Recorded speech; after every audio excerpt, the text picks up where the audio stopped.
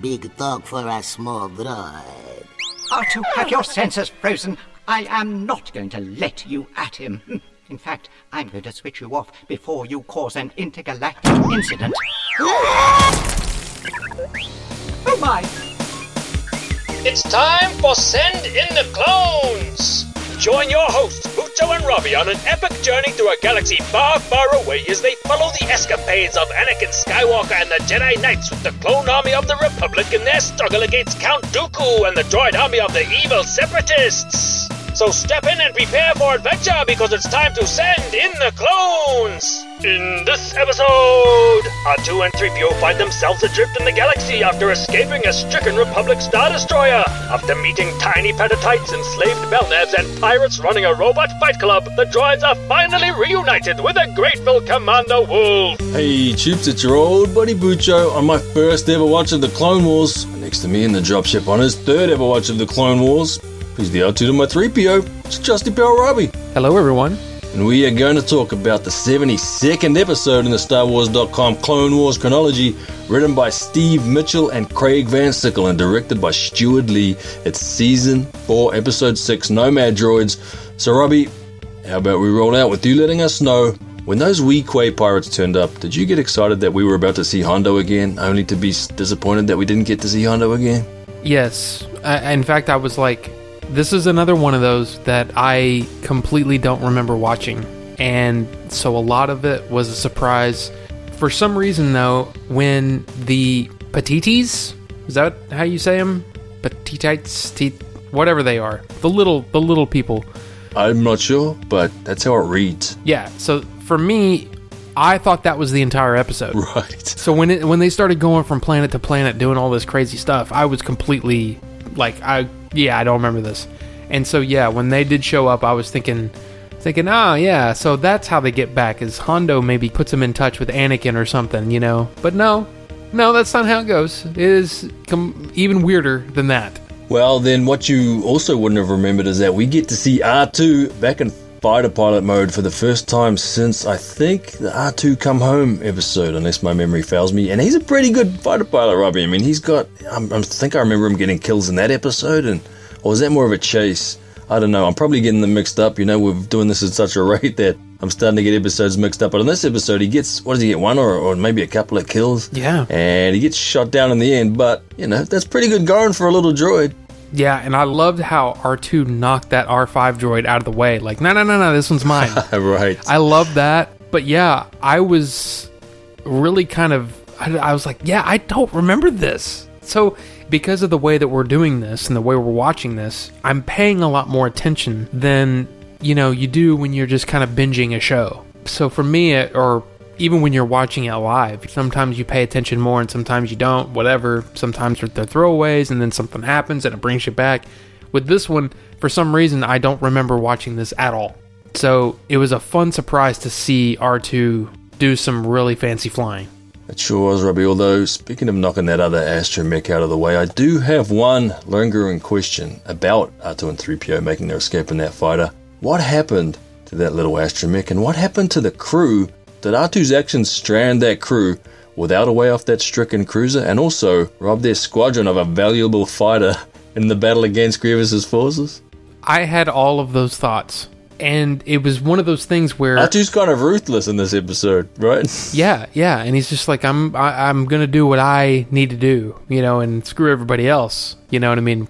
But yeah, I had those exact same thoughts, and then I was like, it actually made me kind of confused too, because, you know, of course we find out that, you know, a lot of the clones and Adi Gallia were taken prisoner, but the way that it explodes, it kind of leaves you with this thought that I was thinking, wait a minute, is that where Adi Gallia goes out? I can't remember. Right. I was like, is this how this happens? I was so confused by the way that they did that, and I guess in a way, with the way that they're telling this story, it's more about the focus on what R2 and 3PO are doing, but yeah, I had those lingering thoughts about everybody else as well. It's like, what's going on?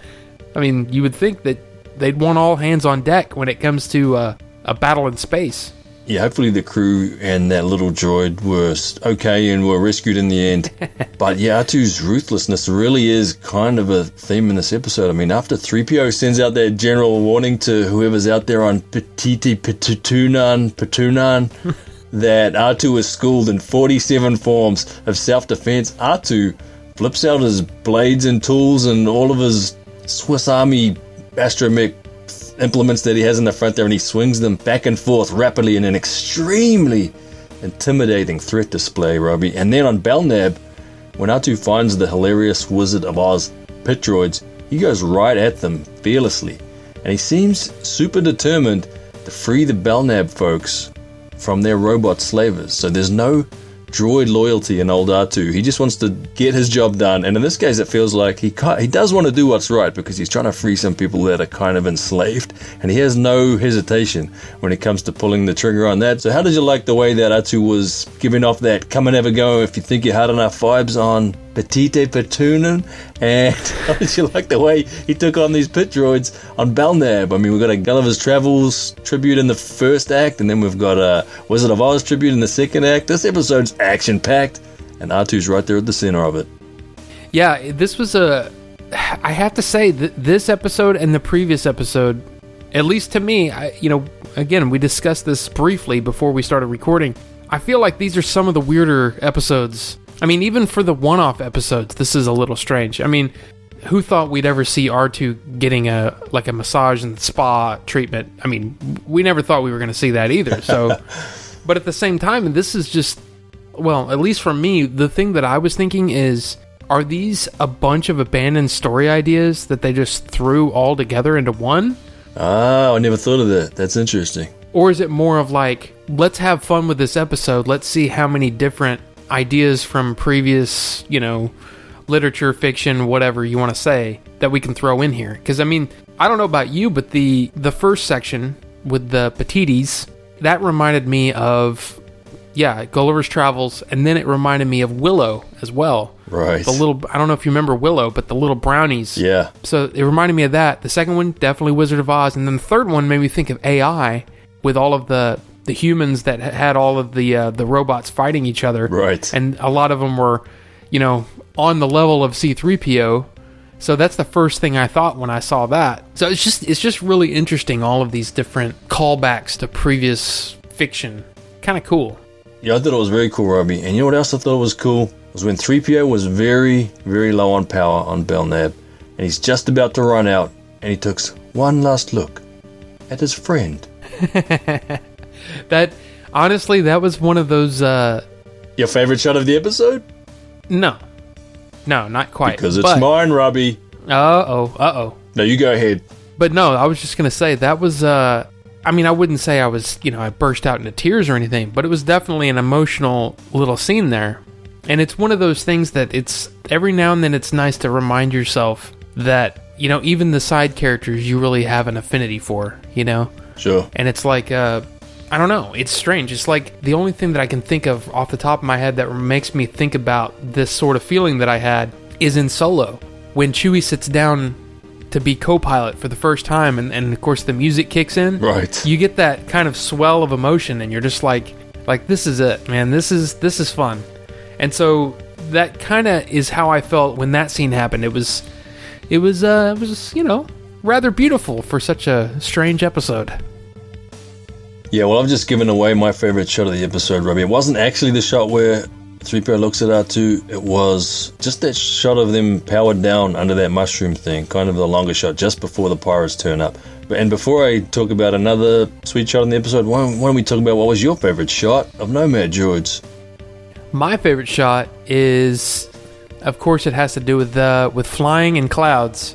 Right. It's when R2 does that loop to get behind the droid fighter, and it just looks cool. And those clouds, the way they kind of just wisp away, as he flies through them, it's just so cool looking. And since this one was in a, almost a earthbound, or not earthbound, but like it had a very Earth-like look to it with the blue sky and the white clouds, that I had to pick it. It was so good. Yeah, the other shot that I was considering was just that shot of R2 and 3PO kind of walking away from an explosion, right? That's a classic thing of heroes walking away from explosion, and on Belknap they were doing that. And that's just after we see that other very interesting shot where we get to see behind the curtain a little bit more, behind the veil. There's that massive crashed ship, just behind the cliffs there. But this episode also has a ton of funny moments. We haven't talked yet. I mean, maybe we should do this. This is sort of coming up with this on the spot, and this might work or it might not, but on the 4-star Robbie laughter scale, how hard did you laugh when 3PO accidentally squished Jesus by knocking R2 onto him? And then R2 spends the rest of the episode with Jesus' remains smeared over his front panels. It's kind of brutal, but how did you like that moment? That came out of left field for me and knocked me on my jacksie, but how did you like that? I like that a lot. I would say I would probably give that probably a 3.25 out of 4. Strong. Yeah, I went, whoa, what? Wait, what? I don't remember this at all. I mean, it was just, I don't know. It was so ridiculous that it was funny, and I just really, really liked that. And on the 4-star Robbie laughter scale, how hard did you laugh when 3PO introduced the Patatite Patuna natives to democracy, and then learned for himself real quick what happens in a power vacuum? Well, I would say probably a 2.5, but maybe that rang a little too true for me. Okay. It's, but I mean, it was definitely kind of funny. It was like, oh yeah, so now you're in democracy, and then you see everybody fighting, and it's like, kind of makes you wonder where the makers of this episode stand on that kind of stuff. But yeah, it was pretty funny. What about when the droids take off in the Y-wing and they blow all the Patatite Patuna natives to the ground with the rocket booster of the ship? I honestly thought that they were going to be roasted. So I was like... They almost were. They were smoking right afterwards. Yeah, it was almost not funny, because I was almost like, oh no, did they just wipe out that entire civilization?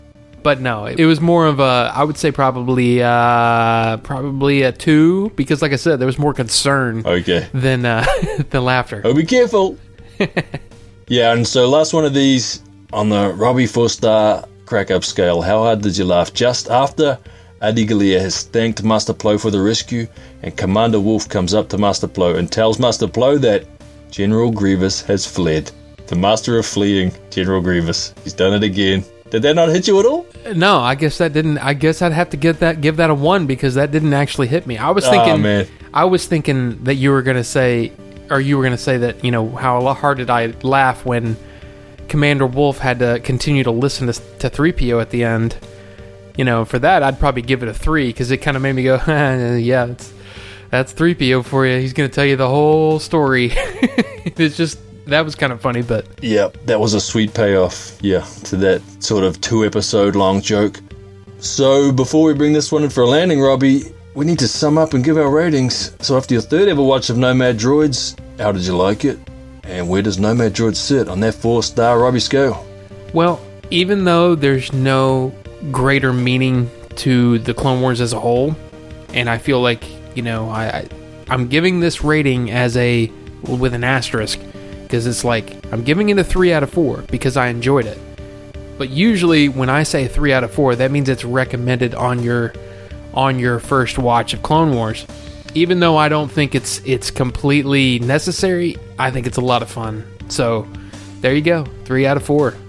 Yeah, apart from the lack of Hondo, I had 0 issues with this episode, and like I sort of explained in the last episode, if there are no significant revelations or significant character moments, I don't really feel like I can give something higher than a 7, but this is a real solid 7, and for me 7 means super rewatchable. I will watch this again, no problem, and have a lot of fun with it, just like I did this time.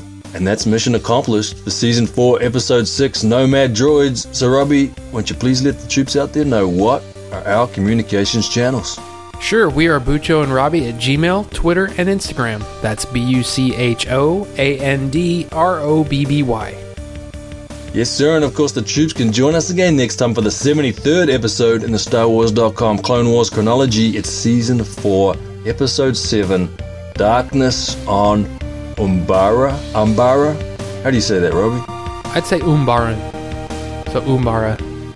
Darkness on Umbara. And until then, this is your old buddy Bucho, alongside your trusty pal Robbie, and we are out. Remember, you can support Send in the Clones for free simply by rating and reviewing the show on iTunes or any any other podcast platform, and Mucho and Robbie will read the review on a future feedback episode. And speaking of feedback episodes, you can also send either a text or an audio message of 60 seconds or less to muchoandrobbie@gmail.com. May the force be with you.